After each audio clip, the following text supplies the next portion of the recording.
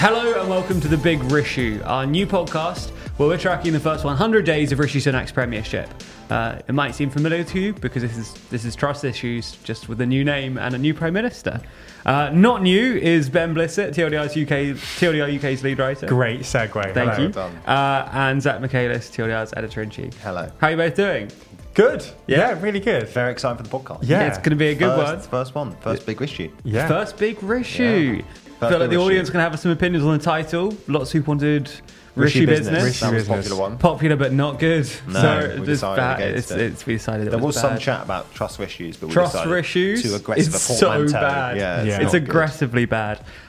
Rishi business though. Mm-hmm. No, not Rishi business. The big Rishu. The big Rishu. Rishi does have some Rishus this week. Does have some issues. Definitely. Are we sticking with Rishus? Is that when we say the word issue? Is that? What? When we say what word? Oh God. Go on then. So one of the first Rishus that he's faced was raised by Starmer at PMQs in relation to immigration. Mm-hmm. Do you want to give a quick overview of what Starmer's kind of attack was there and what this Rishu really is? Okay, so the immigration question has been plaguing the Tories for basically their entire 12-year premiership. Mm-hmm. And the basic issue here is that every Conservative government has promised to get immigration down to the quote-unquote tens of thousands. Mm-hmm. That has not happened. Yeah. Immigration is actually as high as it was pre-Brexit. It's still in the high hundreds of thousands. And that's basically because non-EU immigration has increased to replace the drop in EU migration that we had pre-Brexit. It's become more of an issue over the past couple over the past couple of years with the advent of small boat crossings. Yes. So we've had this problem in various forms since, the 90s really, but there are some number of immigrants crossing over through unofficial channels, essentially, from mainland Europe, mostly France, over the channel into the UK. And for a while, it was on the back of trucks. It was on the Eurostar. And then France and the UK increased security through those avenues. And now it's via small boat crossings. And this was a relatively new phenomenon. There were basically no small boat crossings as recently as 2018. But the number has basically doubled every year since 2019. And this year, something like 50,000 have already crossed the channel. So for context, last year it was only about 20,000. Yeah. And the year before that, it was sort of 10,000. This has become a bit of an issue for the Tories because their whole thing is that they're tough on immigration. And obviously, if you have Nigel Farage marching up and down the coast, being like, look at all these boats coming onto our shores, it slightly undermines that. And Starmer has clearly decided that while historically immigration has been a bit of a weak issue for Labour, because it's issues for Labour, it's only issues for Conservatives. Because obviously they're perceived as being at least more soft than the Tories on it, and a majority of both Labour and Conservative voters think that the government needs to do more on immigration.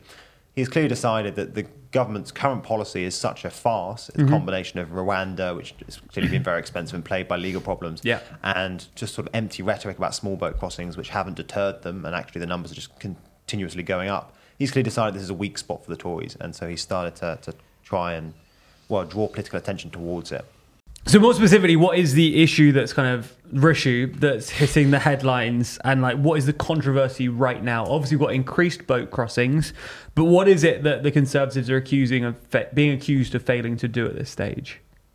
So I think the proximate cause is just the sheer number of boat crossings. It's just really, really high. And some days you get 1,000 boat crossings in a single day. And that's the proximate cause. And one of the other symptoms of that is the chaos that we saw at Manston Asylum Centre, which is basically because there are too many people coming, too many for the Home Office to handle. These processing centres, where they're supposed to have a capacity of a maximum 1,600 people, are full. There's twice as many people in there at any one time. And they are being held for longer than they should be under UK law.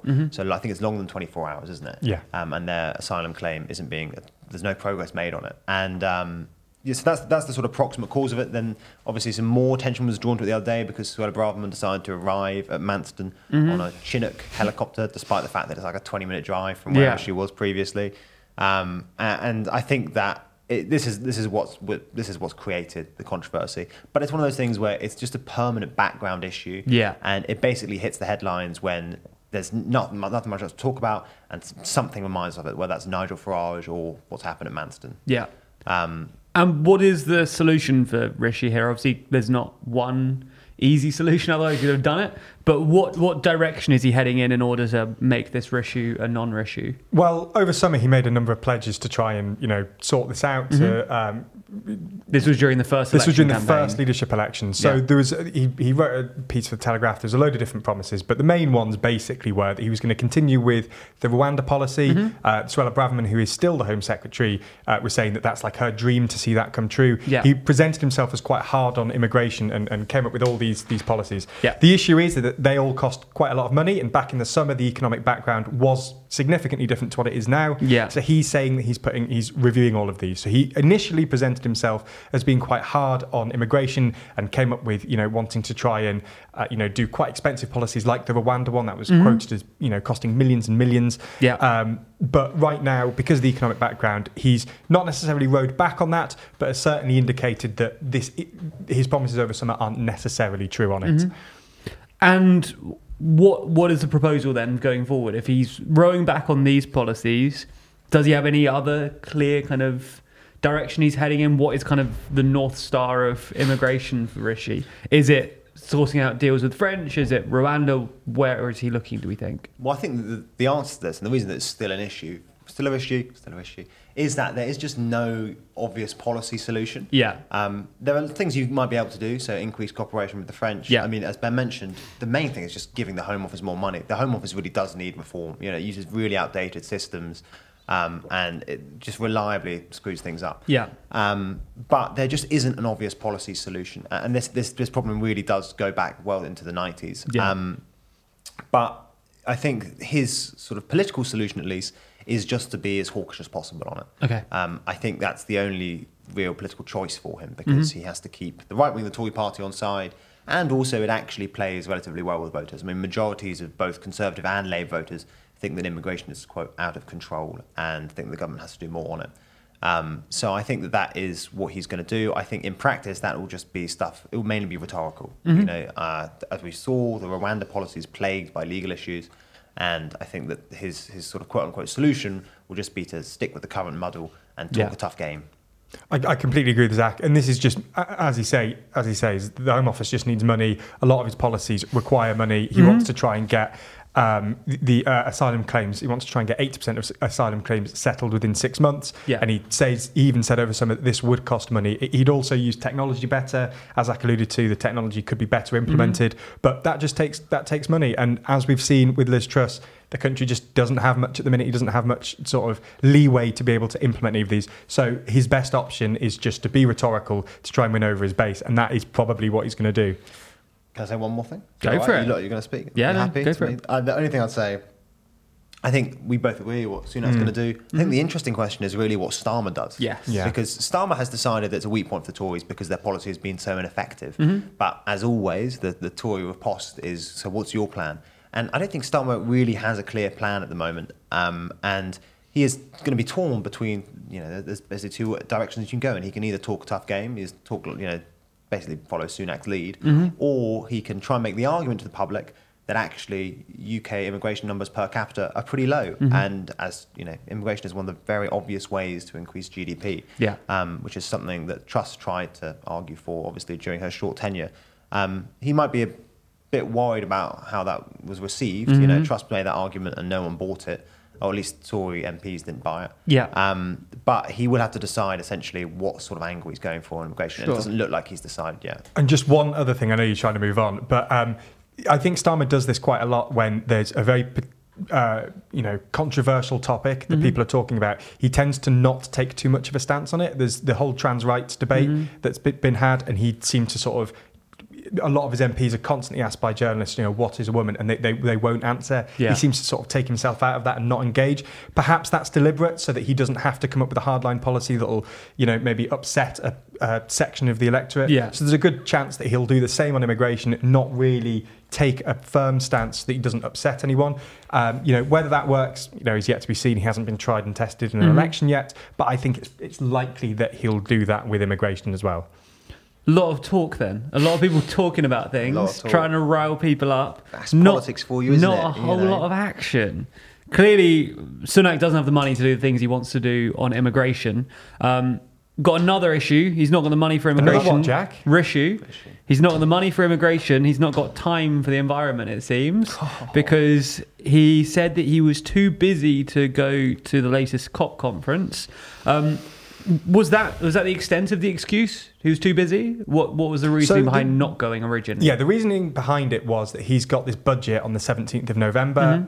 Obviously, Liz Truss had her mini budget a little while ago, and she had this, I forget, is it a medium-term fiscal statement, plan, something? They'd phrased it some way. Fiscal event, it was fiscal event. event, sorry. For the 31st of October, Which is on Halloween. overhyping it. No one's getting excited for this event. It's not like a party or something. No. Well, they're now referring to it effectively as a budget.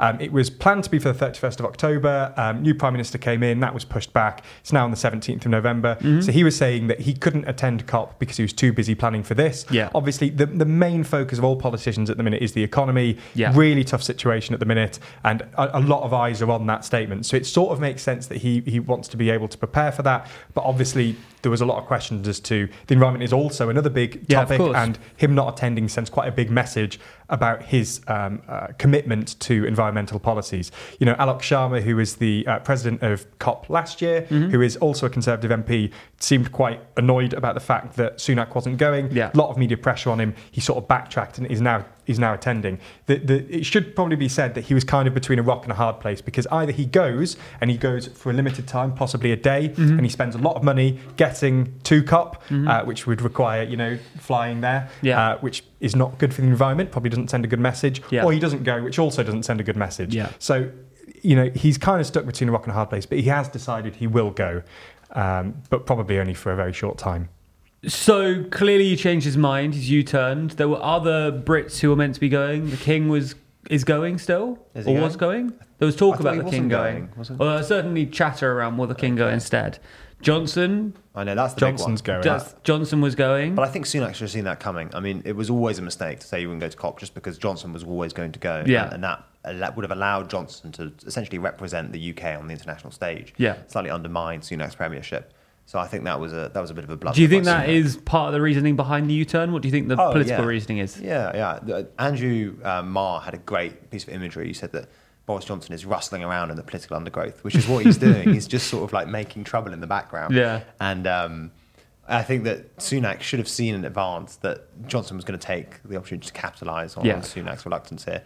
I do think it was a big part of thinking behind the U-turn. I think Johnson also likes to think of him as himself as like a Churchillian figure, and he's now been sort of ousted. And after Churchill was ousted post-war, he went off and did a load of international stuff and almost de facto represented Britain on the international stage, made speeches about the Iron Curtain, etc. And I think Johnson is trying to emulate that, and he's now been forced out. So he thinks he's going to come back, and in the medium term, in the meantime, he's going to go and represent the UK abroad and do all these speeches and whatnot. So I think that's probably Johnson's attitude to this. But yeah, I do completely agree that I think that the Johnson factor almost certainly factored in. Quickly then, you said he was between a rock and a hard place. He's changed his decision. Do you think he made the right decision in U-turning here? Obviously, the optimum decision would have just been to say you're going in the first place. Yeah. But yeah, I still think it's probably the right decision net overall to U-turn. Yeah, I tend to agree. I think it probably was the right decision. But as I say, it all sort of depends what the headlines are going to be afterwards. Because if he, the whole flying there, flying back for a short period, those headlines haven't hit yet. But he's yet to get stung. A couple of right-wing specky columnists. It's not going to be like a big thing. Sure. I don't think, at least. We'll see. Yeah. Something that is a big thing, but doesn't feel like a big thing. It's a massive issue. A big issue is the Bank of England and their rate changes. Now, I don't know what's going on here, and I don't have the patience to find out. So, Zach, you've got 3 minutes. Tell me what's happening. Okay, so the headline story here is that the Bank of England yesterday, so on Thursday, raised their bank rate from 2.25% by 75 basis points to 3%. Sure. In practice, this just means that they're trying to cool the economy down. Inflation is at 10.1%, CPI is at 10.1%. And the bank's mandated target is 2%. So they're trying to bring it down. A little bit higher. It's a little bit high. The bank is also worried about the prospect of a so-called wage price spiral. That's very apparent if you read the notes from the meeting. And that's basically when wages rise to match inflation, which increases aggregate demand because wages workers have more money, so they spend more, Yeah. and that pushes up inflation higher. They ask for another raise, and you get this sort of escalating spiral that creates chaos in the wider economy. Obviously, raising rates, you reduce aggregate demand, so you should bring down the headline inflation number. And also because the economy slows down, that means there's more unemployment. And that should take some of the strain out of the labour market. It basically gives labourers less bargaining power, so they're less capable of asking for raises because there's this pool of unemployed people that can replace them. So that's what's happened. It's very bad news for Sunak, even though there's not really much you could have done about it, because when you hike rates, you slow the economy down, and the UK is probably already in a recession, but we're still well below pre-pandemic GDP activity. And the Bank of England is basically, in its forecasts, has said that if the markets are correct, and the markets are pricing in rate hikes to about 5.5% in the future, we're currently at 3%, they think they'll be hiked even further. If the markets are correct, then we're looking at a 2-year-long recession. And we're not going to return to pre-pandemic GDP for the next couple of years at least. That's a pretty miserable forecast. That means that 2024, that's when the election's due. We're still going to be behind. We're going to just come out of a 2-year recession, and we're still going to be behind pre-pandemic levels of growth of activity. They say even if this is the highest that rates go and rates stay at 3%, you're looking at a recession for about a year, and you're not looking at a return to pre-pandemic levels of GDP for a good 3-4 years. So all in all, pretty miserable forecast. This is obviously bad news for Sunak because history suggests that recessions aren't good for incumbents. And even if it's not really your fault, and you can point at Putin as much as you like, but generally if you preside over a recession, you lose the election. And so I think it's just bad news for Sunak, basically. It's a big old issue. It's a massive issue, and there's no solution to that issue, unfortunately. What a nightmare. I know, poor issue, eh? Well, we've got to end now. And I've written a thing that I'm going to read at the end of podcasts, because our podcast normally ends, we just stop talking and walk away. But normal podcasts, someone says a thing. So I thought if we had a thing to say, it's going to make our endings more, I think the endings, normal. I agree, the endings would be more normal if that was the case, but maybe having a meta discussion about it before. I'm just flagging it for everyone. We'll say it then. I'm also flagging. This episode of The Big Issue was brought to you by me, Jack Kelly, with Ben Blissett and Zach Michaelis. It was produced by Yana Damich and edited by Ben Blissett. The Big Issue is a TLDR news production for 326 Limited. Very nice. That's very the ending. nice. Man. See, that was good. That was good.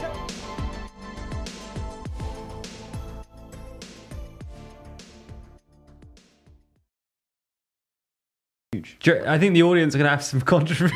It's hard to have this conversation for the third time. Just go. I think the audience are going to have... I think the audience is going to love it. Yeah. That's good, but I think all of us are going to have some opinions.